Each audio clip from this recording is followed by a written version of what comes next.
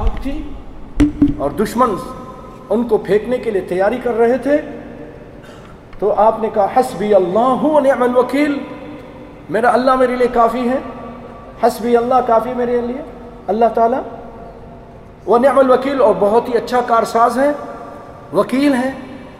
انہوں نے اللہ پہ توکل کیا تو اللہ تعالیٰ کافی ہوا کہ نہیں ہوا؟ آگ کو ٹھنڈی کر دی نہیں؟ یہی الفاظ محمد مصطفیٰ صلی اللہ علیہ وسلم نے اور ان کے صحابہ کرام نے اس وقت کہے تھے جب کافروں نے آ کے کہا کہ لوگوں نے آ کے کہا کہ کافر جمع ہو چکے ہیں، ان الناس قد جمعوا لکم فاخشوہم، انہوں نے تو بڑی پلاننگ کی ہے اور بڑے زبردست طریقے سے وہ آپ پر حملہ کریں گے، مدینے کی اینٹ سے اینٹ بجا دیں گے۔ تو ان لوگوں نے کیا کہا؟ ان الناس قد جمعوا لکم فاخشوہم فزادہم ایمانا وقالوا حسبنا اللہ ونعم الوکیل، ہمارے لیے ہمارا اللہ کافی ہے۔ اللہ اکبر۔ بھائیو ہمیں بھی چاہیے، اللہ تعالیٰ ہمیں کبھی مشکل دے کر، کبھی پریشانی دے کر، کبھی حالات ایسے بنا دیتا ہے بظاہر کوئی اس کا حل نظر نہیں آتا، بڑی غلطیاں ہو گئی یار، بڑی مجھ سے بھول ہو گئی، میری آنکھوں پہ پردہ پڑ گیا تھا، میں تو یہ کر بیٹھا، اب بھی کیا ہوگا، اب کیا ہوگا؟ میرے اللہ پہ توکل ہے، میری اللہ ضرور مدد کرے گا، اور مدد کرتا ہے۔ بڑی مشکل سے ایسے کہ کوئی گمان بھی نہیں تھا اس کو وہاں سے نکال دیتا ہے۔ اللہ تعالیٰ سچ فرماتے ہیں، سورہ طلاق کے اندر بڑی پیاری آیتیں ہیں، اس میں عورتوں کو بھی، وہ عورتیں جو مظلوم ہیں، جن کے اوپر ظلم ہوتا ہے اور طلاق ان کو دے دی جاتی ہے، اللہ رب العالمین ان کے بارے میں یہاں پر یہ سب کے لیے ہے لیکن ان کو بھی حوصلہ دے رہا ہے۔ فرمایا وَمَن يَتَّقِ اللَّهَ يَجْعَل لَّهُ مَخْرَجًا، جو اللہ کا تقوی اختیار کرتا ہے اللہ تعالیٰ اس کے لیے کشادگی پیدا کر دیتا ہے۔ وَيَرْزُقْهُ مِنْ حَيْثُ لَا يَحْتَسِبُ، اور اس کو وہاں سے رزق دیتا ہے جہاں سے اس کو گمان بھی نہیں ہوتا۔ تقوی نہیں، میں نے حلال کھانا ہے، میں نے اب سودنے پہ کام نہیں کرنا، میں نے ناجائز اور ایک پیسہ بھی حرام کا نہیں لینا ہے، میں نے نہ خود کھانا ہے نہ اپنے بچوں کو کھلانا ہے، نہ دھوکے کا، نہ فریب کا، نہ مکاری کا، کسی چیز کا، سود کا کوئی پیسہ نہیں لینا ہے۔ اللہ تعالیٰ اس کے کافی ہوتے ہیں۔ وَمَن يَتَّقِ اللَّهَ يَجْعَل لَّهُ مَخْرَجًا وَيَرْزُقْهُ مِنْ حَيْثُ لَا يَحْتَسِبُ۔ یہ تو میں کہتا ہوں اللہ کے سب یہ بڑے بیچارے جاہل ہیں، بڑے دھوکے میں ہیں کہ جی جب تک ہم فراڈ نہیں کریں گے، سود نہیں کریں گے، ہمارا کام نہیں چلے گا۔ بھائی حقیقت میں یاد رکھیے گا کہ یہ جو پیسہ آپ لے رہے ہیں چوری سے، ڈاکے سے، فریب سے، مکاری سے، سود سے، بینک سے، ناجائز طریقے سے، جو آپ کا ہی پیسہ ہے، یہ آپ کو اللہ تعالیٰ نے آپ کی قسمت میں لکھ دیا ہے۔ یہ 1 کروڑ 2 کروڑ 10 کروڑ آپ کو مل کر رہے گا، اب آپ کی مرضی ہے یہ حلال طریقے سے لے لے یا حرام سے لے لے، آپ کی مرضی ہے، آپ ہی کا ہے۔ اب آپ فنکاری کر کے، جھوٹ بول کے، مکاری کر کے لے رہے ہو، بڑے خوش ہو جی، آخرت خراب کر رہے ہو، دنیا بھی خراب کر رہے ہو، لوگوں کا دل بھی دکھا رہے ہو، اللہ کو بھی ناراض کر رہے ہو، جہنم اپنی بنا رہے ہو، جنت کو خراب کر رہے ہو، پیسہ تمہارا ہی تھا، تم تقوی اختیار کرو۔ اللہ کہتا ہے وَمَن يَتَّقِ اللَّهَ يَجْعَل لَّهُ مَخْرَجًا وَيَرْزُقْهُ مِنْ حَيْثُ لَا يَحْتَسِبُ۔ نہیں جی مولوی صاحب آپ کو نہیں معلوم ہے، یہ تجارت کے گر ہیں، یہ جناب جب تک ایسا نہیں کریں، آج کون کسی کو دیتا ہے اور کہاں سے یہ اتنا آ جاتا ہے، جب تک یہ کرنا پڑتا ہے، یہ فراڈی لوگ ہیں، ہم کو بھی ان کے ساتھ فراڈ کرنا ہی پڑتا ہے۔ اچھا آپ صلی اللہ علیہ وسلم فرمایا کہ وَلَا تَخُنْ مَنْ خَانَكَ، جو تیرے ساتھ فراڈ کرے، خیانت کرے، تو اس کے ساتھ خیانت نہ کر۔ لیکن ہم کہتے ہیں نہیں، ہماری روٹی نہیں چلے گی جب تک ہم بدماشی اور فریب کاری اور مکاری اور جھوٹ نہ بولیں، ہر جگہ جھوٹ، ہر جگہ رشوت، کام ہی نہیں چلاتے جب تک اللہ آزما رہا ہے، تھوڑی مشکل دیتا ہے۔ اب یہ میرا بندہ کیا کرتا ہے، حلال طریقے سے چلتا ہے یا حرام طریقے سے، ہم اس میں فیل ہو جاتے ہیں، رشوت دے کر، جھوٹ بول کے، فریب کاری کر کے کام اپنا نکالتے ہیں۔ اور بھائیو ایسے پاکستان میں کتنا رشوت عام ہے، ہندوستان میں بھی عام ہے نا، سب جگہ ان جگہوں پہ، لیکن اللہ کے قسم ایسے لوگوں کو جانتا ہوں انہوں نے آج تک اپنے بڑے بڑے کام کی ایک پائی رشوت نہیں دی، اور ایسے بدبخت ہیں کہ وہاں سے اپنی یہ بیماری یہاں لے کر آ گئے ہیں اور یہاں بھی رشوت کو رائج کر رہے ہیں۔ وہ کہتے ہیں نہیں یہاں بھی ہمارا کام جلدی ہو جائے، 10 دن کے بجائے آج ہی ہو جائے، رشوت لے لو کام کر دو، دوسروں کا حق مارتے ہیں اور رشوت دیتے ہیں۔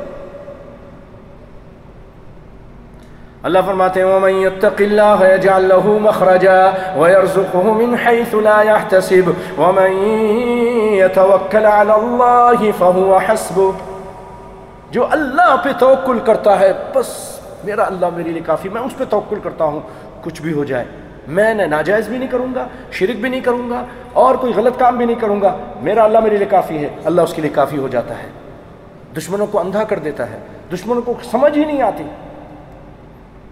اللہ اکبر اللہ اکبر۔ اللہ تعالی ہمیں یہ توکل عطا، یہ ایک بہت بڑی عبادت ہے، دل کی عبادت ہے۔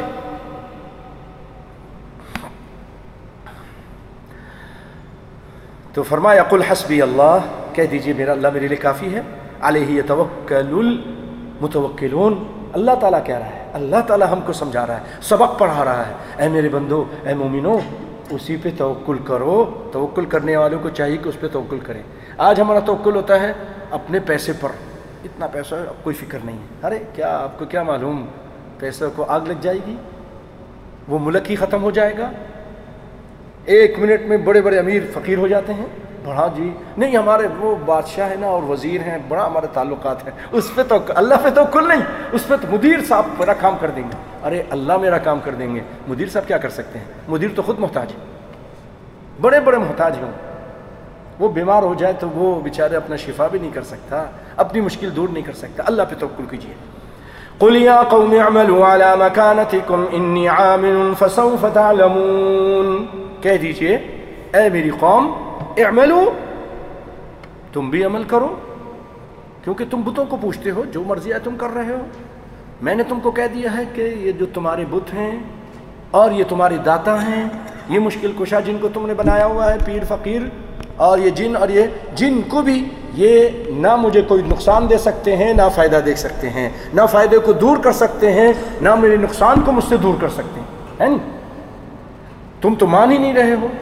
اگر تمہارے ان خداؤں کے ہاتھ میں کوئی اختیار ہے، ان پیروں فقیروں کے ہاتھ میں، تو پھر میں تو سب سے بڑا ان کا دشمن، میں نے تو بیت اللہ سے ان کو نکال دیا، قل جاء الحق وزهق الباطل، اور میں یہ کہتا ہوں دن رات کہ یہ کچھ نہیں کر سکتے، تو پھر مجھے نقصان پہنچائیں نا، پہنچائیں مجھے نقصان، میری آنکھیں اندھی کر دیں، میرے پاؤں توڑ دیں، ارے بھسم کر دیں گے، ایسا ڈراتے ہیں، یہ تمہارے پیر صاحب کے خلاف تم نے بولا ہے تمہارے بچوں کو مار دیں گے، وہ آدمی جا ڈر جاتا ہے، اچھا ارے نہیں تم نے بھینس کا اپنا دودھ اگر تم نے پیر صاحب کے نام پر نہیں دیا تو تمہاری بھینس مر جائے گی، وہ بیچارہ بھینس کے دودھ غیر اللہ کے قبروں پہ نظر چڑھاتا رہتا ہے، شرک کرتا رہتا ہے، خسر الدنیا والآخرہ، دنیا کا بھی نقصان اٹھاتا ہے، آخرت کا بھی نقصان اٹھاتا ہے۔ ملا مولوی ایسا ڈرا دیتے ہیں، مشرکین ہے نا، غیر اللہ پہ توکل ہے۔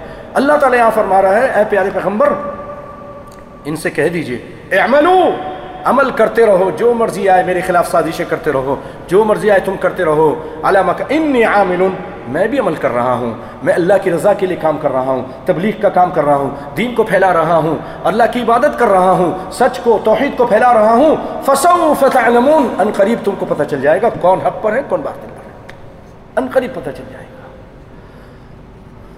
من یأتیہ عذاب یخزیہ، پتہ چل جائے گا کہ کس کے اوپر، بھائیو ایمان بڑھا دینے والی آیت ہے، اللہ کی قسم، فرمایا من یأتیہ عذاب یخزیہ ویحل علیہ عذاب مقیم، کہ کس کے پاس آتا ہے عذاب رسوائی والا، ذلت والا، تباہی بربادی والا، کس کے اوپر آتا ہے؟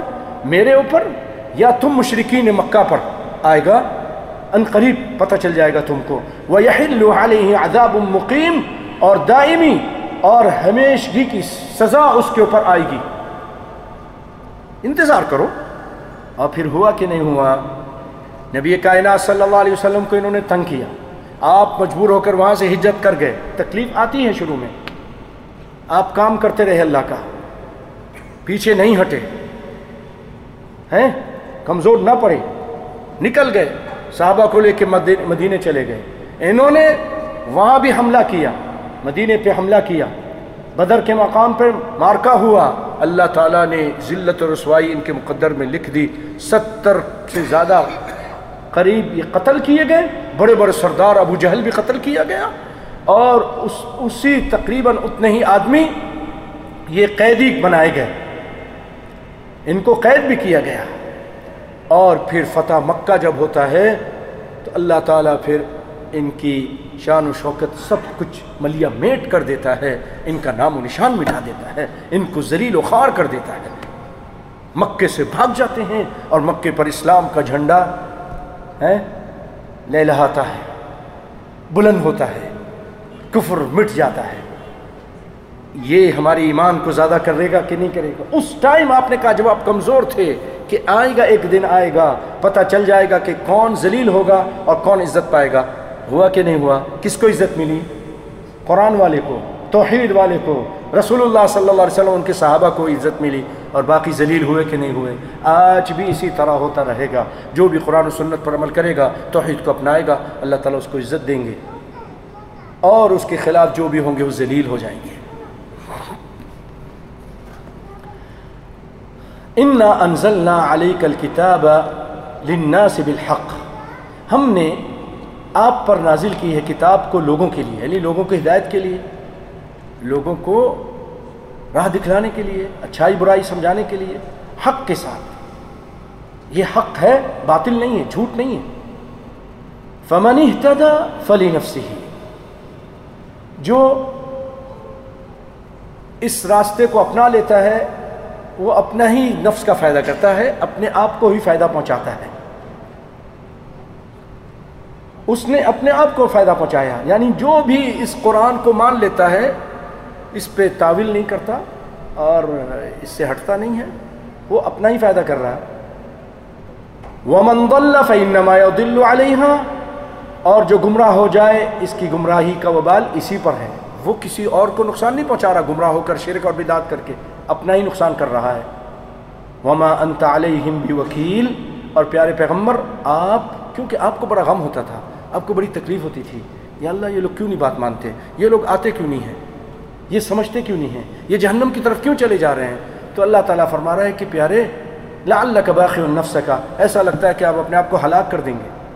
قرآن پاک کی آیت ہے، لعلک باخع نفسک علی آثارہم ان لم یؤمنوا بہذا الحدیث اسفا، کہ اس حدیث پر، اس قرآن پر، قرآن کو اللہ تعالیٰ نے حدیث کہا ہے، اللہ اکبر، قرآن کا نام حدیث بھی ہے، قرآن کا نام قرآن بھی ہے۔ بعض لوگ ہمارے ملک میں بڑا بیر ہے، بڑی ان کو تشویش ہوتی ہے، پریشانی لاحق ہو جاتی ہے، حدیث کا نام لو تو نہیں آپ حدیث کا ذکر مت کیجیے۔ کیوں؟ نہیں یہ تو اہل حدیث ہیں، اہل خبیث ہیں، ایسے بولتے ہیں، اللہ کے پاکستان میں ایسے بولتے ہیں، اہل حدیث اہل خبیث، یعنی نبی کی حدیث والا خبیث ہو گیا۔ کیا آپ کو ہو گیا؟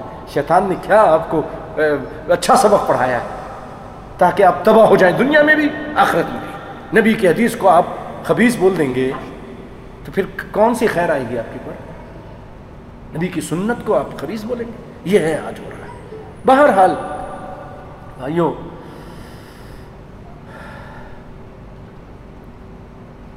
وما انت علیہم بوکیل فمن اہتدى فانما يهتدي لنفسه ومن ضل فانما يضل عليها، جو گمراہ کی راستہ اختیار کرتا ہے وہ اپنے لیے ہی، اور آپ ان کے اوپر داروغہ نہیں، آپ ان کے اوپر چوکیدار نہیں، کیونکہ آپ کو غم ہوتا تھا۔ اللہ نے فرمایا فلعلک باخع نفسک علی آثارہم ان لم یؤمنوا بہذا الحدیث اسفا، آپ تو اپنے آپ کو ہلاک کر دیں گے۔ پیارے لوگ مسلمان کیوں نہیں ہو رہے ہیں، بات نہیں مان رہے اس حدیث پہ، یعنی اس قرآن پہ ایمان کیوں نہیں لا رہے؟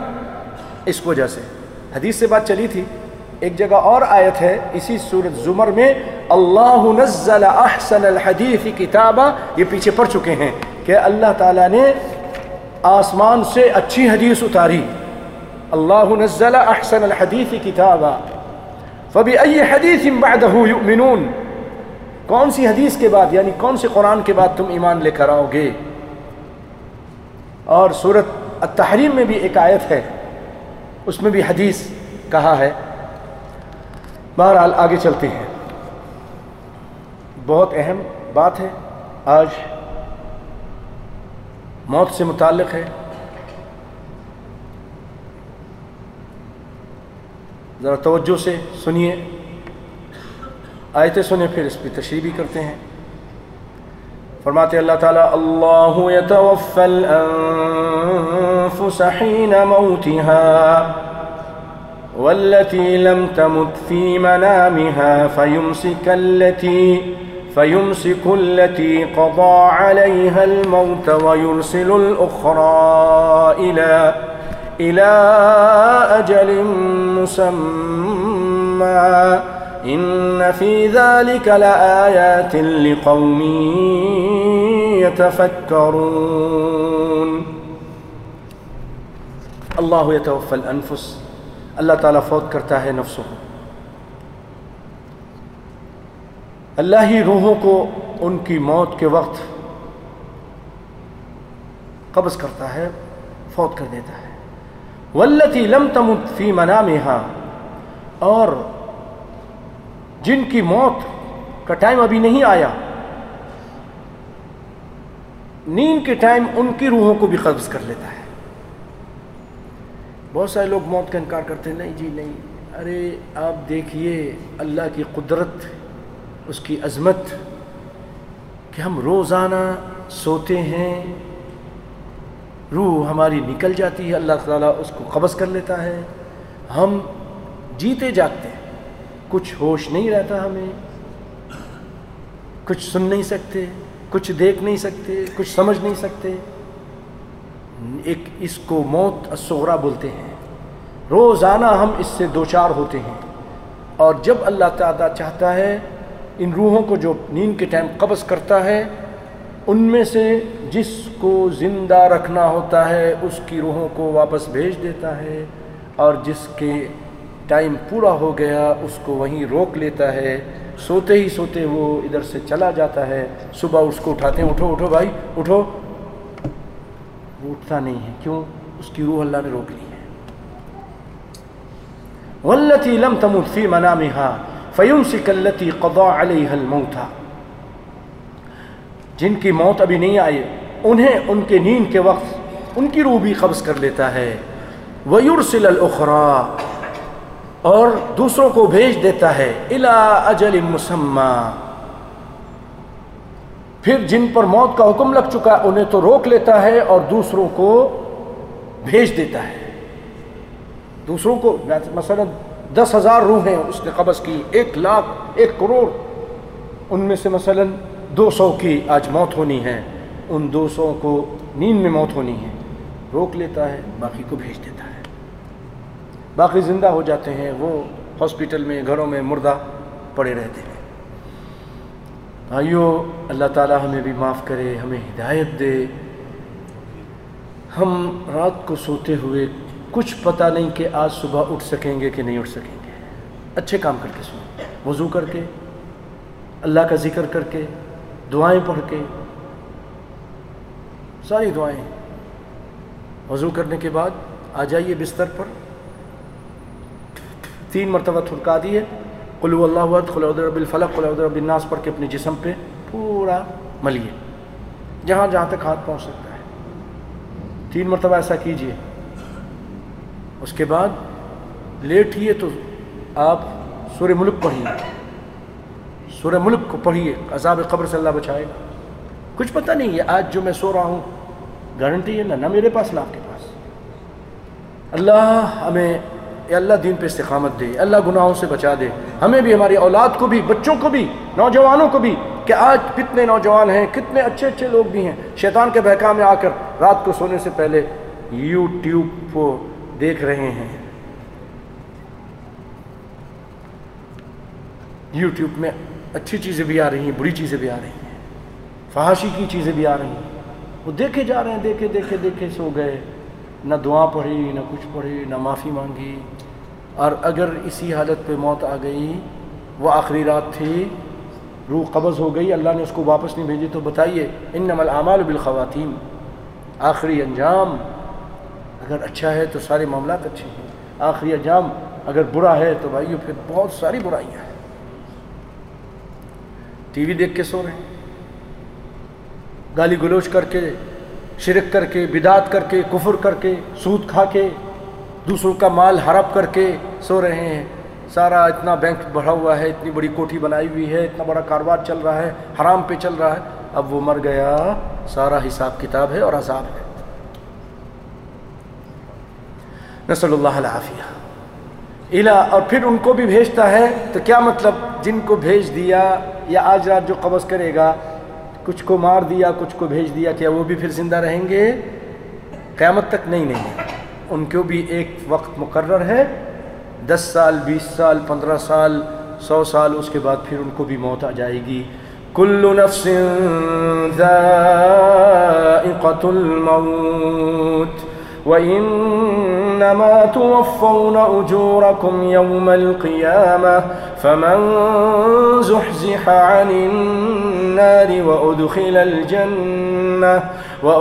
الْجَنَّةَ فَقَدْ فَازَ وَمَا الْحَيَاةُ الدُّنْيَا إِلَّا مَتَاعُ الْغُرُورِ۔ ہر نفس کو موت کا مزہ چکھنا ہے، اور تم کو تمہارے اعمال کا بدلہ دیا جائے گا قیامت کے دن۔ جو جہنم کی آگ سے بچا لیا گیا، جنت میں داخل کر دیا گیا، اے اللہ ہمیں جہنم کی آگ سے بچا لے، اے اللہ دنیا اور آخرت کی ذلت اور رسوائی سے بچا لے، الہ العالمین خبر کے عذاب سے بچا لے اور جنت میں داخل کر دے۔ فمن زحزح عن النار وادخل الجنۃ فقد فاز، یہ کامیاب ہو گیا، یہ کامیابی، یہ بہت بڑی کامیابی ہے۔ وما الحیاۃ الدنیا الا متاع الغرور، یہ جو دنیا کی زندگی جس کے پیچھے ہم بھاگ رہے ہیں سراب ہے، سراب کے پیچھے بڑے بڑے کوٹھی بنا لیں، بڑی بڑی بلڈنگیں بنا لیں، اور جی بس ایسے ایک بلڈنگ بنا لو ساری زندگی بیٹھ کے کھاتے رہو، حرام سے ہی بنا لو۔ وہ کیا بنایا ابھی بنی بھی نہیں تھی کہ اس کی موت آ گئی، حرام کا حساب سے۔ متاع الغرور، وما الحیاۃ الدنیا الا متاع الغرور، یہ دھوکے کا سودا ہے، سراب ہے۔ ایک جگہ اور فرمایا کل نفس ذائقۃ الموت وَنَبْلُوكُمْ بِالشَّرِّ وَالْخَيْرِ فِتْنَةً وَإِلَيْنَا تُرْجَعُونَ، ہر نفس کو موت کا مزہ چکھنا ہے اور ہم تم کو آزمائیں گے، خیر دے کر بھی دنیا میں اور شر دے کر بھی۔ تبارک الذی بیدہ الملک وهو على كل شيء قدير الذي خلق الموت والحياة ليبلوكم أيكم أحسن عملا، اللہ نے موت زندگی پیدا کی ہے اس لیے کہ تم کو دیکھے کہ کون ہے اچھے عمل کرنے والا، زیادہ نہیں، احسن عمل کرنے والا۔ احسن عمل کرتے ہیں کہ اخلاص کے ساتھ نبی کے طریقے کے مطابق جو عمل کیا ہے، تھوڑا کی ہو، 8 رکعت پڑھی ہوں، 2 رکعت پڑھی ہوں، نبی کے مطابق پڑھی ہوں، اخلاص کے ساتھ پڑھی ہوں، ان 100 رکعت سے بہتر ہیں جو نبی کے طریقے سے ہٹ کر اور ریا نمود کے ساتھ پڑھی ہے۔ احسن عملا، یہ اللہ نے اس لیے پیدا کیا کہ ہم نے دیکھے۔ اور بھائیو یہ جو ہے نا، یہ آپ کے عمل کی چھوٹ، اچھے عمل ہوں برے کی، اس وقت تک ہے جب تک یہ موت نہیں آتی۔ آپ عمل کیجئے، چھوٹے چھوٹے عمل کیجئے، سبحان اللہ کہیے۔ آپ نے فرمایا الطہور شطر الایمان والحمدللہ تملأ المیزان، الحمدللہ کہتے ہیں ترازو بھر جاتا ہے، وسبحان اللہ والحمدللہ تملأان او تملأ ما بین السماوات او بین السماء والارض، الحمدللہ سبحان اللہ آپ کہتے ہیں آسمان و زمین نیکی سے بھر جاتے ہیں۔ یہ بھی موقع ہے ابھی بیٹھ کر، بعد میں قرآن پڑھیں اجر و ثواب لیں، ذکر کریں اجر و ثواب لیں، لیکن جب آنکھ بند ہو گئی، روح قبض ہو گئی، اب پھر اس کے بعد کوئی کہے اے اللہ مجھے بھیج دے دنیا میں، بڑے عمل کروں گا۔ قال رب ارجعون لعلی اعمل صالحا فیما ترکت کلا انہا کلمۃ هو قائلها، لوگ کہیں گے اللہ دنیا میں ہمیں بھیج دے، ہم جا کے اچھے کام کریں گے۔ ایک جگہ اللہ تعالیٰ نے فرمایا نا، جن کے پاس بہت مال ہے خرچ نہیں کرتے ہیں، فرمایا یا ایھا الذین آمنوا انفقوا مما رزقناکم من قبل ان یأتی احدکم الموت، اے ایمان والو خرچ کرو اللہ کے راستے میں اس سے پہلے کہ موت آ جائے۔ فیقول رب لولا اخرتنی الى اجل قریب فاصدق واکن من الصالحین، اے اللہ مجھے تھوڑا سا مہلت دے دے، تھوڑی سی مہلت دے دے، چند لمحات دے دے، 1 دن دے دے، آدھا دن دے دے، 1 گھنٹہ دے دے، 1 لمحہ دے دے، 1 لمحہ کیا آدھا لمحہ بھی نہیں ملے گا۔ اذا جاء اجل لا يستأخرون ساعة ولا يستقدمون، آگے نہیں پیچھے نہیں، ایک ثانیہ بھی نہیں، خلاص بہت موقع دیا تم کو، 60 سال دیے، 65 سال دیے، 40 سال دیے، 50 سال دیے، تم تو سانپ بہنے بیٹھے تھے، خرچ نہیں کرتے تھے ہر معاملے میں، بہت تم نے بہت ٹائم دیا تھا، اب بولتے ہو، اب بکواس کرتے ہو، نہیں سن، یہ بات ہے جو تم کرتے ہو. فَأَصَّدَّقَ وَأَكُن مِّنَ الصَّالِحِينَ وَلَن يُؤَخِّرَ اللَّهُ نَفْسًا إِذَا جَاءَ أَجَلُهَا وَاللَّهُ خَبِيرٌ بِمَا تَعْمَلُونَ. سورہ منافقین کی آخری آیتیں ہیں. اللہ تعالیٰ فرماتا ہے کہ پھر اللہ تعالیٰ اس کو موقع نہیں دے گا. وَلَن يُؤَخِّرَ اللَّهُ نَفْسًا إِذَا جَاءَ أَجَلُهَا وَاللَّهُ خَبِيرٌ بِمَا تَعْمَلُونَ. جو تم کرتے ہو اللہ اس سے خبردار ہے. خبیر مبالغے کا صیغہ، بہت زیادہ خبردار ہے. جتنا تم کو نہیں پتا ہوگا اس سے زیادہ اس کو پتا ہے کہ تم کیا کر رہے ہو. اچھا کر رہے ہو تو وہ، برا کر رہے ہو تو تم. اللہ اکبر اللہ اکبر. تو فرمایا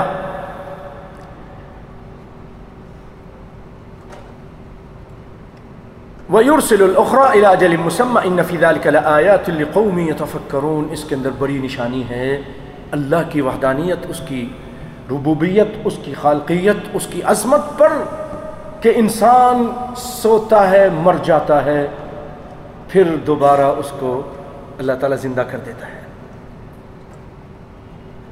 ابن ابی دنیا ایک عالم ہے، انہوں نے کتاب لکھی ہے، اور غالباً بڑے بڑے علماء نے اس میں اس کے واقعات ذکر کیے ہیں.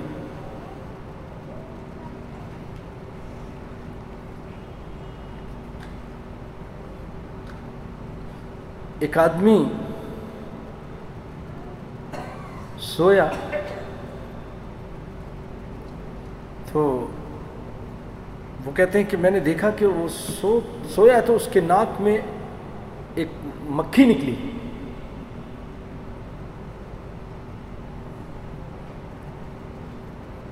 میں نے کہا اس کو مار دوں، لیکن وہ مکھی پھر اس کے اندر چلی گئی. پھر وہ کچھ دیر بعد اٹھ گیا اور کہا کہ میں خواب میں یہ دیکھ رہا تھا کہ میں کسی سرنگ کے اندر جا رہا ہوں، گھس رہا ہوں. کہا یا اللہ، اگر میں اس مکھی کو مار دیتا تو یہ اس کو روح تھی. اللہ تعالیٰ نے اس کو اس طرح ان کو دکھا دیا. اس طرح کے عجیب و غریب واقعات انہوں نے ذکر کیے. یہ اللہ رب العالمین کبھی کبھی دنیا میں اپنے بندوں کو دکھا بھی دیتا ہے. روح اس کی نکل جاتی ہے، پھر اس کے اندر اللہ تعالیٰ ڈال دیتا ہے. اللہ اکبر. تو اس کے اندر بہت بڑی نشانی ہے. انسان جسم موجود ہے، اب اس کو کچھ بھی نہیں، اٹھاؤ ہلاؤ جلاؤ کہ سمجھ بھی نہیں ہے. اللہ اکبر. بہت بڑی نشانی ہے. اس کے بارے میں جو اس تفسیر میں انہوں نے لکھا ہے وہ آپ کو سناتا ہوں.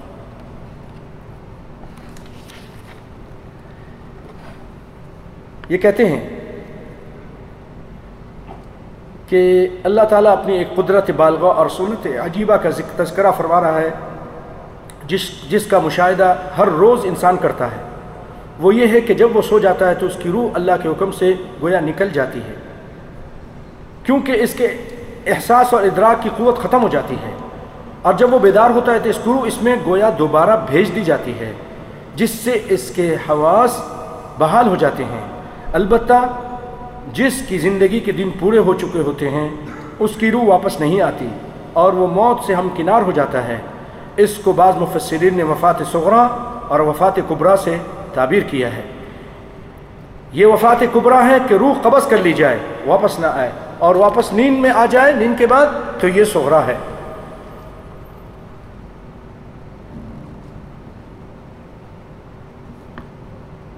اور اس کا ذکر سورۃ انعام میں بھی اللہ تعالیٰ نے کیا ہے. آئیے میں آپ کو وہاں کی بھی آیتیں اور اس کا ترجمہ، اس کی تشریح سناتا ہوں. سورہ انعام آیت نمبر 60.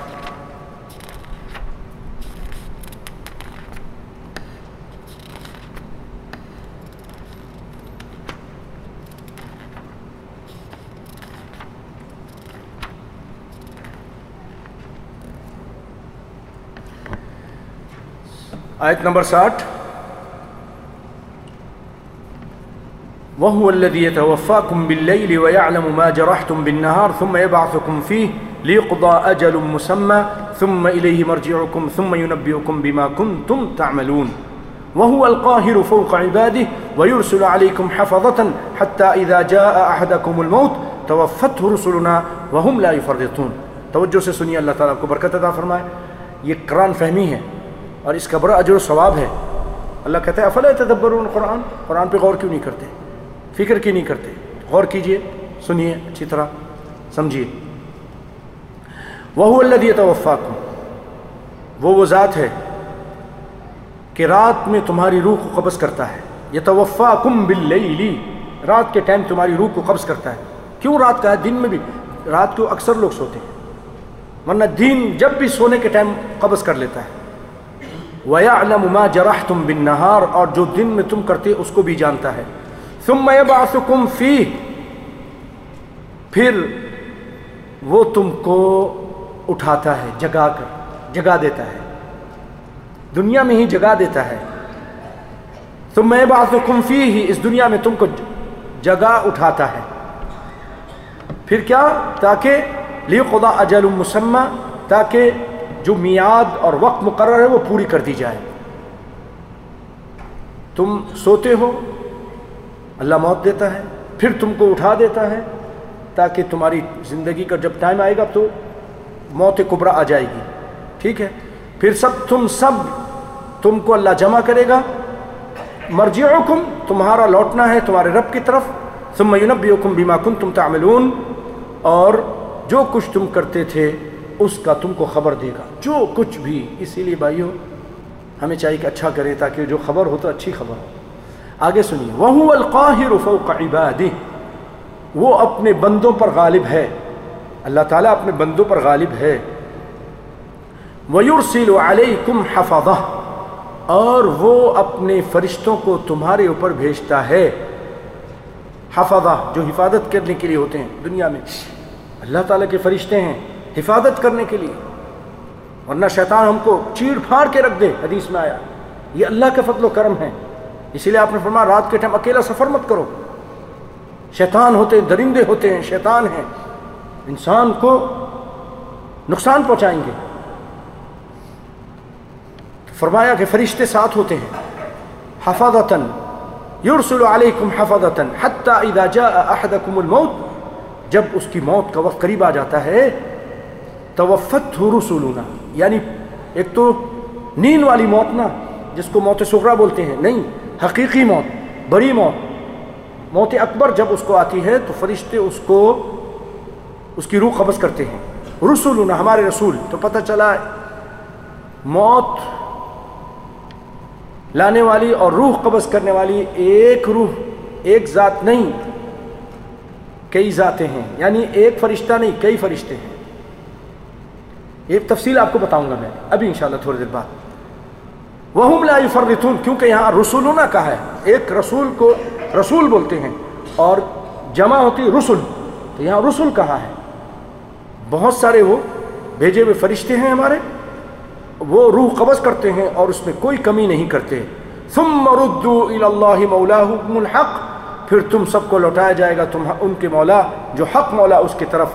أَلَا لَهُ الْحُكْمُ وَهُوَ أَسْرَعُ الْحَاسِبِينَ، یاد رکھو، خوب سن لو اچھی طرح غور سے، حکم اسی کا چلتا ہے، فیصلہ اسی کا چلتا ہے، آرڈر اسی کا چلتا ہے. وَهُوَ أَسْرَعُ الْحَاسِبِينَ، اور بہت جلد حساب لینے والا ہے، بہت جلد حساب لینے والا ہے. غفلت میں مت رہو، کسی خواب خیال میں مت رہنا کہ میں جو کر رہا ہوں کوئی دیکھ نہیں رہا. اللہ ہم کو گناہوں سے بچنے اور نیکی کرنے کی توفیق عطا فرمائے، آمین. سنیے اس کے بارے میں.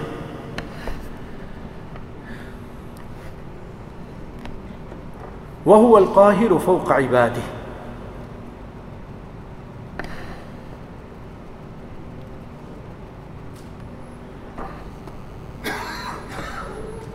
یعنی اپنے مفوضہ کام میں اور ارواح کی حفاظت میں، بلکہ وہ فرشتہ مرنے والا اگر نیک ہوتا ہے تو اس کی روح علیین میں پہنچا دیتے ہیں، اور بد ہوتا ہے تو سجین میں پہنچا دیتے ہیں.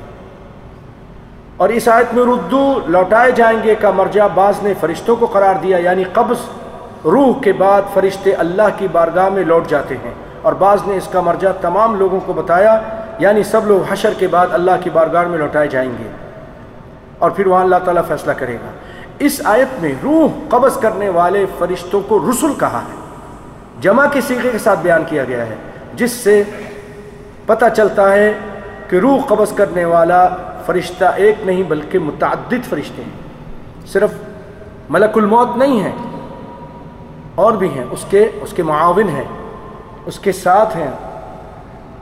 ہاں، جبکہ اللہ تعالیٰ قرآن پہ خود فرماتا ہے قُلْ يَتَوَفَّاكُمْ مَلَكُ الْمَوْتِ الَّذِي وُكِّلَ بِكُمْ، کہہ دیجئے وہ تم کو فوت کرتا ہے، ملک الموت تمہاری روح ہے، وہ فرشتہ موت یعنی ملک الموت قبض کرتا ہے جو تمہارے لیے مقرر کیا گیا ہے۔ پتہ چلا کہ یہ ایک پوری ایک جماعت ہے، ان کا سردار وہ فرشتہ ہے جن کو اسرائیلیات کی کتابوں میں اسرائیل کہا گیا ہے، اسرائیل، جبکہ ناصر الدین البانی نے رحمۃ اللہ علیہ نے کہا کہ یہ صحیح نہیں ہے، یہ نام اور یہ روایت صحیح نہیں ہے، انشاءاللہ آگے سنیں گے۔ تو ایک بڑا فرشتہ ہے لیکن اس کے ساتھ چھوٹے اور فرشتے ہوتے ہیں، وہ ان کا سردار ہے، اور وہ دوسرے فرشتے یعنی روح کو اندر والنازعات غرقا والناشطات نشطا والسابحات سبحا، یعنی ان کے والنازعات غرقا، ان کے اندر داخل ہو کر اس کی روح کو کھینچتے ہیں۔ اخرجوا انفسکم، اپنی روح کو نکالو، روح بھاگتی ہے، پاؤں میں، ٹخنے میں، گھٹنے میں کہیں چھپتی ہے، وہ اس کو فرشتے کھینچتے ہیں۔ والنازعات غرقا، اس کے اندر داخل ہو کر اس کو زور سے کھینچتے ہیں۔ والناشطات نشطا، اور آرام سے نیکوں کی روحیں آرام سے نکالتے ہیں۔ والناشطات نشطا والسابحات سبحا، پھر تیرتے ہیں فرشتے، اڑتے ہیں، اڑ کر اللہ کے پاس جاتے ہیں۔ فالسابقات سبقا، اس روح کو لے کر آگے بڑھتے ہیں، ایک دوسرے سے مقابلہ کرتے ہیں۔ فالمدبرات امرا، اور کام کی تدبیر کرتے ہیں یہ فرشتے۔ اللہ اکبر، اللہ اکبر۔ تو اس سے پتہ چلا کہ پوری جماعت ہوتی ہے اس روز، اس دن، اس تاریخ میں جتنے کو۔ اب وہ فرشتہ مثلا ان کا سردار ہے، وہ کہتے ہیں تم اس ملک میں چلے جاؤ، اس جگہ چلے جاؤ، اس آدمی کے پاس روحیں نکال کر اس کے پاس لے آتے ہیں، یہ اللہ تک پہنچا دیتا ہے، یہ اللہ تک پہنچا دیتا ہے۔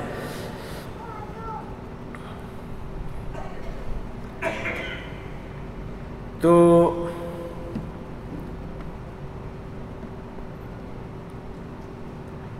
روح قبض کرنے والا ایک فرشتہ نہیں بلکہ متعدد ہیں۔ اس کی توجیہ بعض مفسرین نے اس طرح کی ہے کہ قرآن مجید میں روح قبض کرنے کی نسبت اللہ کی طرف بھی ہے۔ اللہ یتوفی الانفس حین موتها، اللہ فوت کرتا ہے، اللہ فوت کرتا ہے، ایک تو یہ نسبت ہے۔ اللہ لوگوں کو مرنے کے وقت ان کی روح قبض کرتا ہے، اور ایک فرشتے کی طرف بھی اللہ نے نسبت کی ہے۔ قل یتوفاکم ملک الموت الذی وکل بکم، کہہ دیجئے کہ وہ تم کو فوت کرتا ہے ملک الموت، یعنی وہ فرشتہ الذی وکل بکم، جس کے یہ جو تمہارے لیے مقرر کیا گیا ہے۔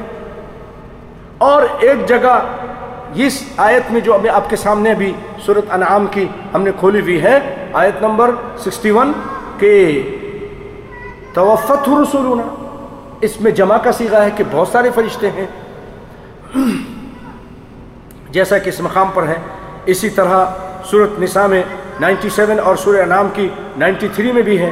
اس لیے اللہ کی طرف نسبت اس لحاظ سے ہے کہ وہی اصل آمر ہے، فرشتوں کو آرڈر دینے والا، فرشتوں کو بھیجنے والا کہ اس کی روح قبض کرو، وہ کون ہے؟ اللہ ہی۔ اللہ کے حکم سے ملک الموت بھی آتا ہے، اس کے ساتھ دوسرا ان کا گروپ آتا ہے، وہ اللہ کے حکم سے آتا ہے۔ فاعل حقیقی وہی ہے۔ متعدد فرشتوں کی نسبت اس لحاظ سے ہے کہ وہ ملک الموت کے مددگار ہیں، اور وہ رگوں اور شریانوں اور پٹھوں سے روح کو نکالتے ہیں۔ اللہ اکبر، سب کے ساتھ یہی ہوگا۔ اور اس کا تعلق ان تمام چیزوں سے کاٹنے کا کام کرتے ہیں۔ اور ملک الموت کی طرف نسبت کے معنی یہ ہے کہ پھر آخر میں وہ روح قبض کر کے جو فرشتے ہیں وہ سب اس بڑے فرشتے کو دے دیتے ہیں جس کا نام ملک الموت ہے، اور وہ اس کو لے کر آسمان کی طرف، اللہ کی طرف چلا جاتا ہے۔ تفسیر روح المعانی حافظ ابن کثیر، امام شوکانی رحمۃ اللہ علیہ اور جمہور علماء اسی بات کے قائل ہیں۔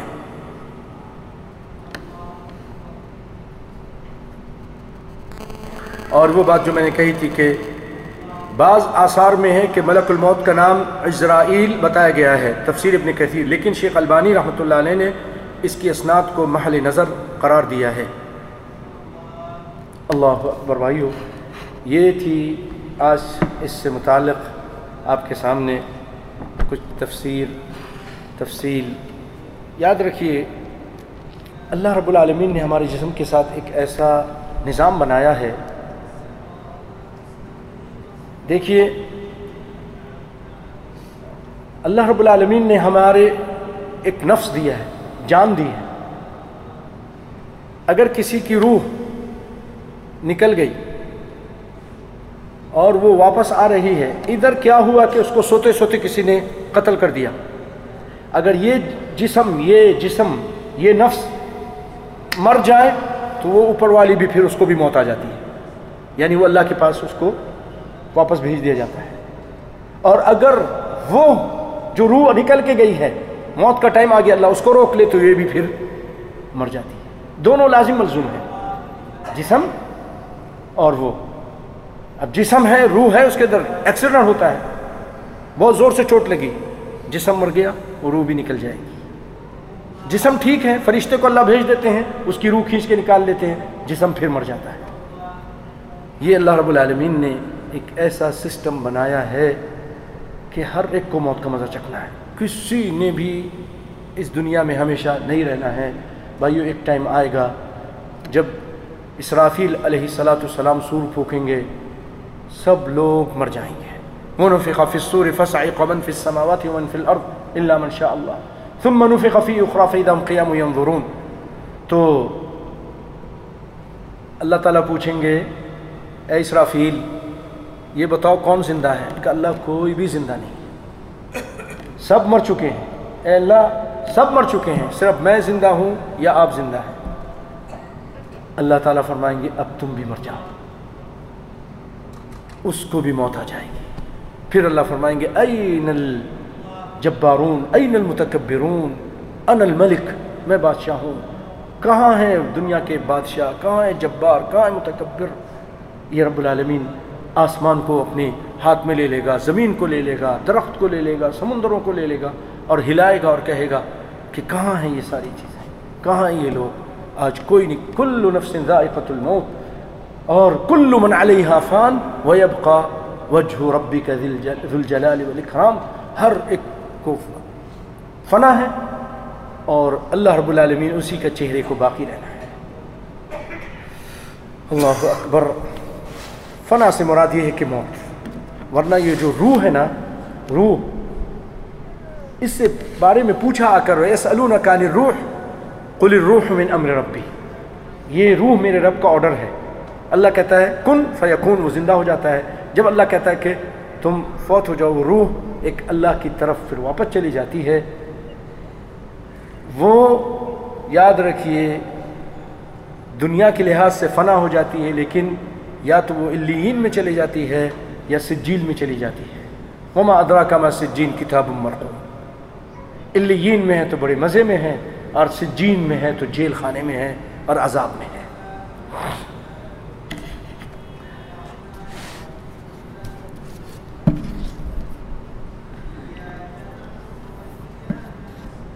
بھائیو آئیے ہم فقہ کی کچھ باتیں سن لیتے ہیں۔ وضو سے متعلق بات چل رہی تھی۔ ثم یغسل جمیع وجہہ ثم یدیہ مع مرفقیہ، کہ پھر وہ اپنے چہرے کو دھوئے گا اور اپنے دونوں ہاتھوں کو دھوئے گا اپنے کونیوں تک۔ اور میں نے پچھلی مرتبہ یہ بتایا تھا اسی قسم میں الا اگر اسی نفس جنس کے ساتھ ہے الی المرفقین، تو پھر یہ کونی بھی اس کے ساتھ شامل ہے۔ اور اگر الا کے بعد جو چیز آ رہی ہے وہ اس جنس کی نہیں ہے، کوئی اور جنس کی ہے، تو پھر وہیں تک ہوگی، وہ چیز اس میں شامل نہیں ہوگی۔ جیسے رات اور دن الگ چیز ہے کہ نہیں ہے؟ رات الگ جنس ہے، دن الگ جنس ہے نا. تو ثم اتم الصیام الی اللیل، پھر اپنے روزے کو پورا کرو رات تک. کیا مطلب؟ رات اس کو داخل کر دو؟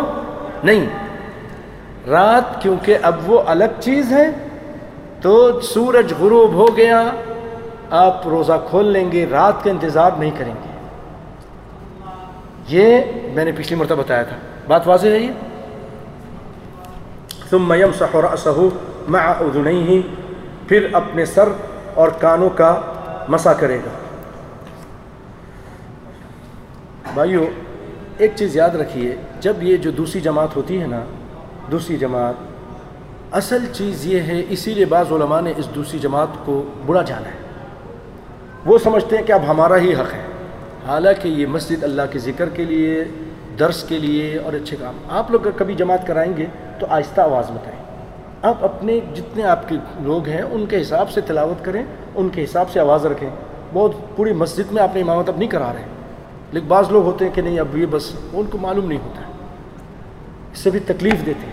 آپ صلی اللہ علیہ وسلم نے نماز ایک کو دیکھا زور سے پڑھا، آپ نے کہا آہستہ کرو، اور ایک کو دوسرے کو کہا کہ تم تھوڑی آواز بلند کرو کہ اپنے آپ کو بھی سنا دو. تو یہ چیزیں ان کا خیال رکھنا چاہیے.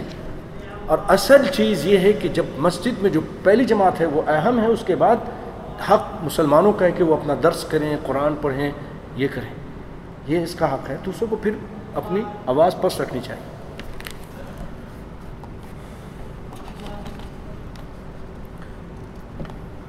مجھے معلوم ہے اس کو سمجھ تو نہیں آ رہا ہوگا، لیکن کیا ہے کہ آپ لوگوں کو سمجھا دیں. آئندہ اگر آپ کوئی کریں تو اس کا خیال رکھیں. دوسری جماعت جائز بھی، میں یہ بھی نہیں کہتا ہوں کہ جائز نہیں ہے، ہمارے احناف تو بالکل اس کو مانتے نہیں ہیں، لیکن یہ جائز ہے. نبی صلی اللہ علیہ وسلم دوسری جماعت آپ کے سامنے ہوئی، ایک شخص آیا اور دیکھ رہا تھا، آپ نے کون صدقہ کرے گا؟ ابو بکر کہنے میں کرتا ہوں. ابو بکر نے پھر نفل نماز پڑھائی، اس کی فرض ہو گئی. اس سے یہ بھی پتہ چلا کہ امام کی اگر نفل ہے اور مقتدی کی فرض ہے تو وہ بھی ہو جاتی ہے. معاذ بن جبل رضی اللہ تعالیٰ عنہ اپنے گاؤں جاتے تھے، نبی کے صلی اللہ علیہ وسلم کے بولے صلی اللہ علیہ وسلم کے پیچھے فرض پڑھتے تھے، عشاء فرض کی نیت سے پڑھتے تھے. اپنے علاقے میں جا کے سنت پڑھتے تھے، لوگوں کی فرض ہوتی تھی. امام معاذ رضی اللہ تعالیٰ عنہ، امام معاذ رضی اللہ تعالیٰ عنہ کی جو ہے نا نفل ہوتی تھی، تو آپ نے بڑی لمبی ایک مرتبہ کرا دی. تو ایک آدمی نماز توڑ کے چلا گیا اور لوگوں نے کہا تو منافق ہو گیا ہے، تو نے نماز توڑ دی ہے. تو وہ گئے رسول اللہ کے پاس شکایت لے کے، اللہ کے رسول ہم دن بھر کام کرتے ہیں، تھک جاتے ہیں، یہ لمبی لمبی سورہ بقرہ شروع کر دیتے ہیں. تو آپ نے فرمایا فتان یا معاذ، اے تم معاذ تم فتان ہو، فتنہ باز ہو، اگر تم کو نماز پڑھانی ہے تو والشمس والضحیٰ پڑھو. اس طرح کی آپ نے نام چھوٹی چھوٹی صورتیں لی ہیں. تو بعض امام بڑے لمبی کر دیتے ہیں. آپ نے کیا فرمایا؟ وقتدی باضعفہم، تم میں جو تمہارے کمزور ہیں اس کا خیال رکھے. تم میں حاجت مند بھی ہوتے ہیں، بوڑھے بھی ہوتے ہیں، بچے بھی ہوتے ہیں، عورتیں بھی ہوتی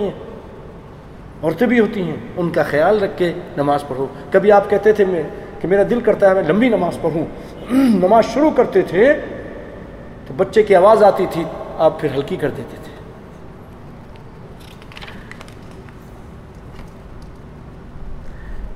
مسح الراس کے وجوب میں کوئی اختلاف نہیں ہے، بلکہ محل نزاع بات یہ ہے کہ مکمل سر کا مسح کرنا واجب ہے یا سر کے کچھ حصے کا مسح کرنا کفایت کر جاتا ہے. مکمل سر کے مسح کو واجب کہنے والے اس کے دلائل حسب ذیل ہیں. مسح کے لیے قرآن میں اللہ نے فرمایا رأس. یہ اب ان کا لمبا سا اختلاف ہے اور اس کو تھوڑا سا سن لیجئے کہ امام شافعی فرماتے ہیں کہ کم از کم جتنے حصے پر مسح کا لفظ صادق آتا ہے اتنے حصے مسح فرض ہے. ابو حنیفہ سر کے چوتھائی حصے کا مسح واجب ہے.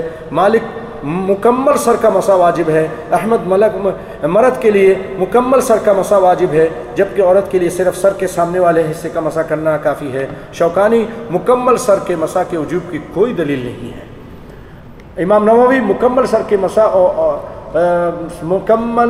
مسح علماء کے اتفاق کے ساتھ مستحب ہے.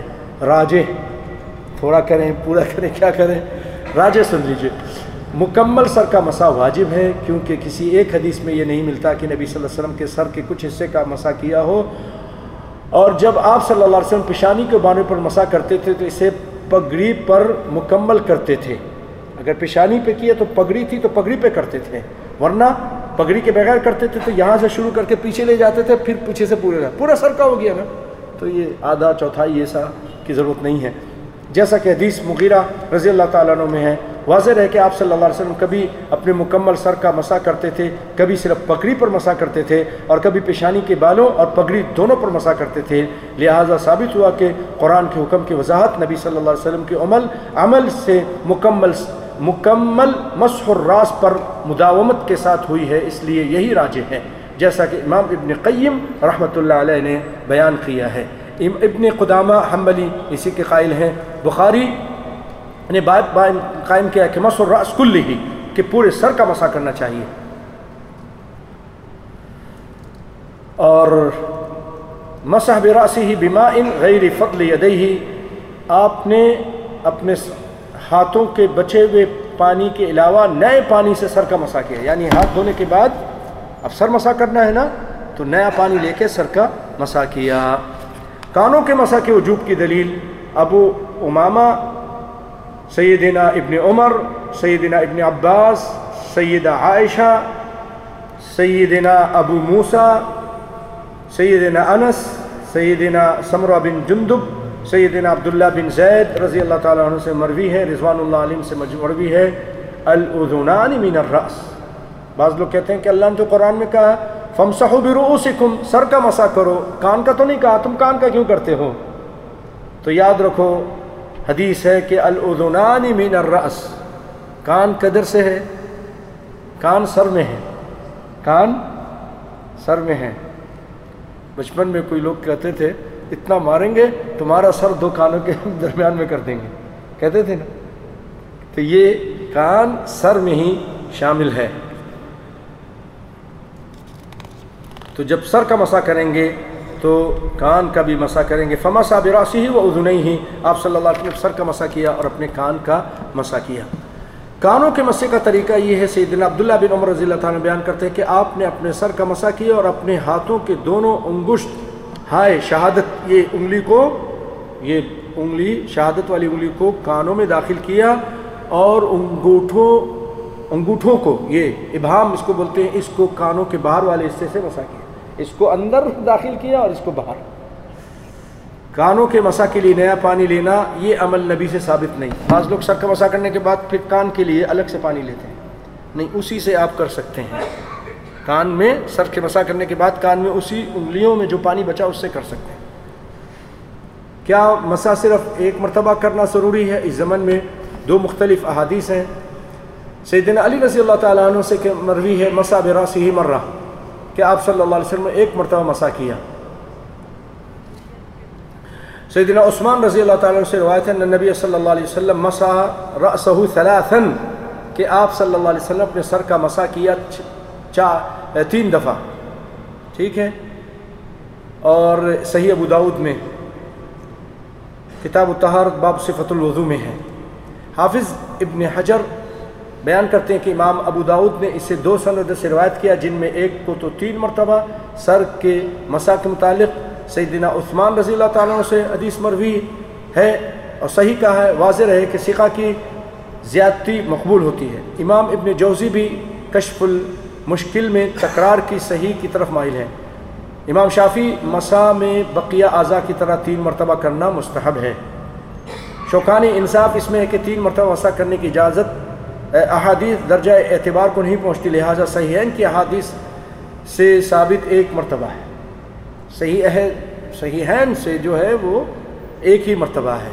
ابن حجر 3 مرتبہ مسح کرنے کی احادیث اگر صحیح ہیں، اگر صحیح ہو تو ان کا معنی یہ ہوگا کہ جو شخص زیادہ مسح کرنا چاہے وہ زیادہ 3 مرتبہ مسح کر سکتا ہے. اس کا مطلب یہ نہیں کہ 3 مرتبہ مسح کرنا بہرحال لازم ہے، لازم نہیں. اگر کوئی زیادہ کرنا چاہے تو 3 مرتبہ. راجع وضو میں 1 مرتبہ مسح کرنا واجب ہے، بلکہ 3 مرتبہ مسح کرنا سیدنا عثمان رضی اللہ تعالیٰ عنہ سے صحیح حدیث سے ثابت ہے. 3 مرتبہ مسح کرنا بھی ثابت ہے، اس لیے مستحب ہے. بخاری مسلم کی 1 مرتبہ ہے، بخاری مسلم کی روایت 1 مرتبہ ہے. بھائیو یہ اللہ کا فضل ہے، یہ علم ہے. اللہ جانتا ہے کہ یہ 3 مرتبہ کی حدیث آج پہلی مرتبہ پڑھی، مجھے بھی نہیں معلوم. 3 مرتبہ مسح کرنے کی. اللہ اکبر. سیدنا عثمان سے ہے اور اس کو ابو داؤد نے بیان کیا ہے اور صحیح روایت ہے، لیکن اس سے زیادہ صحیح کیا ہے بخاری اور مسلم کی، وہ 1 مرتبہ ہے. تو 1 مرتبہ کرے تو کافی ہے، اور اگر کوئی کرنا چاہے تو 3 مرتبہ بھی کر سکتا ہے. ٹھیک ہے، بہت بڑی چیز. اب کیا کبھی کبھی ہم کرتے تھے کہ 1 مرتبہ کیا پھر دوبارہ کر لیا، پھر دل میں خیال ہے زیادتی ہو گئی، زیادتی ہوئی، یار زیادہ تو نہیں ہے، 1 ہی مرتبہ ہے. تو یہ آپ کے پاس روایت موجود ہے، اگر آپ کو تھوڑا شک ہے تو دوسری مرتبہ وہ کر لیں سر پہ مسح، تو وہ زیادتی نہیں ہوگی. اللہ، یہ ہے علم بھائیو. علم حاصل ہوتا ہے پڑھنے سے، سننے سے. اللہ تعالی ہم سب کو علم عطا فرمائے. البانی بھی اسی کے قائل ہیں، کہتے ہیں 1 مرتبہ ٹھیک ہے، لیکن اگر کوئی مستحب طریقے سے 2-3 مرتبہ کرنا چاہے مسح کر سکتا ہے. امام امیر صنعانی جو جنہوں نے بلوغ المرام کی شرح لکھی ہے، سبل السلام، 1 سے زیادہ مرتبہ مسح کرنا سنت ہے، واجب نہیں ہے. واجب کیا ہے؟ فرض کیا ہے؟ 1، باقی سنت ہے. اسے کبھی آپ کر سکتے ہیں اور کبھی چھوڑ سکتے ہیں. ہدایہ میں ہے کہ 3 مرتبہ مسح کرنا مشروع ہے. ہدایہ ہمارے بھائیوں کی کتاب ہے، وہ کہتے ہیں کہ 3 ہی مرتبہ کرنا مشروع ہے. اللہ اکبر.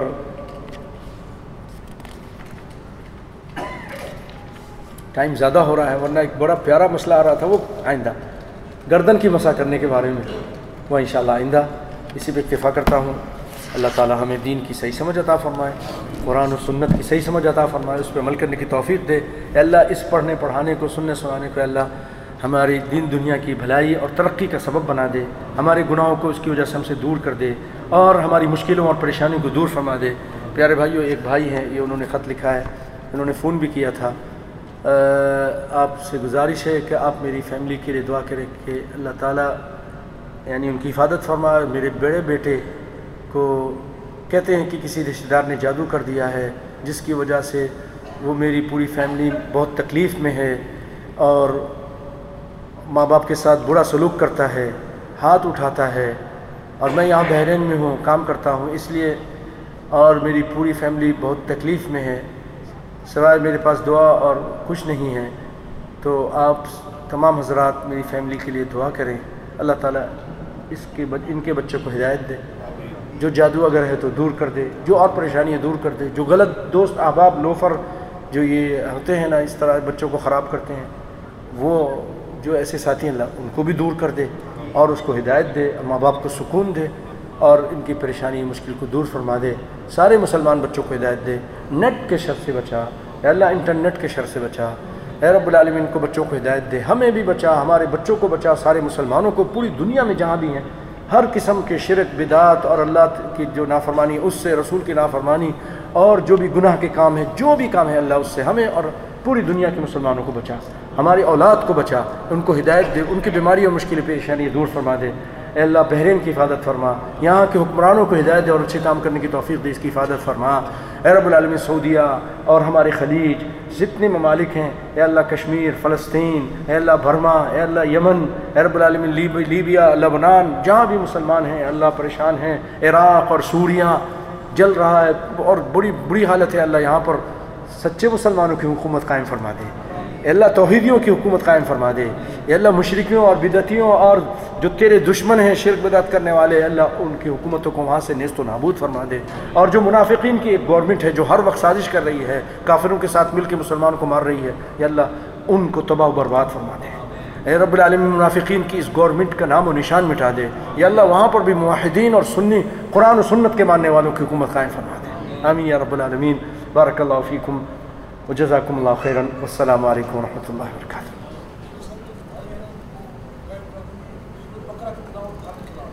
یہ بھائی اپنے گھر میں کہہ رہے ہیں کہ سورہ بقرہ کی تلاوت لگائے. میں نے اور بھی ان کو بتایا، اگر کوئی لاہور میں کوئی اچھے جو قرآن کا ایسے علاج کرنے والے ہیں تو ان کا نام بتا دیں، ان کو میں بول دوں گا. کون بھائی ہیں؟ تو چلو مجھے بتا دیں لاہور میں اگر کوئی ایسا ہو جو علاج کرتا ہے. شیخ اقبال سلفی ہے پنڈی میں، قرآن سے حدیث سے سلفی ہے، تو ہم اس کو نام بتا دیں گے. ٹھیک ہے. میرے پاس ان کا فون.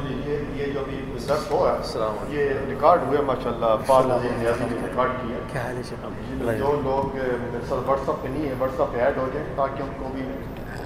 ارے بھائی ہاں یہ میں کہنا بھول جاتا تھا, جو حضرات اپنا واٹس ایپ پہ شیئر نہیں کیا ہوا ہے, نام نہیں ہے, تو وہ آج لکھ کے ہے تو ہے. عاقب بھائی ہے؟ عاقب بھائی تو نہیں ہے, تو یہ جاوید بھائی صاحب ہیں, ان کے پاس نام لکھوا دیں, پھر آپ کو اللہ نے چاہا تو میسیج بھی آئے گا, اعلان بھی آئے گا ہیں, اور جو درس ہوتا ہے وہ بھی انشاءاللہ العزیز آپ کو, کیونکہ میرا جو جمعہ ہوتا ہے وہاں اس کو بھی اس پہ کنورٹ کر کے ڈال دیتے ہیں. اس کے علاوہ جمعہ کے جو ہمارا رکھا ہے نام چینل کا جمعے کے لیے, اس کا نام رکھا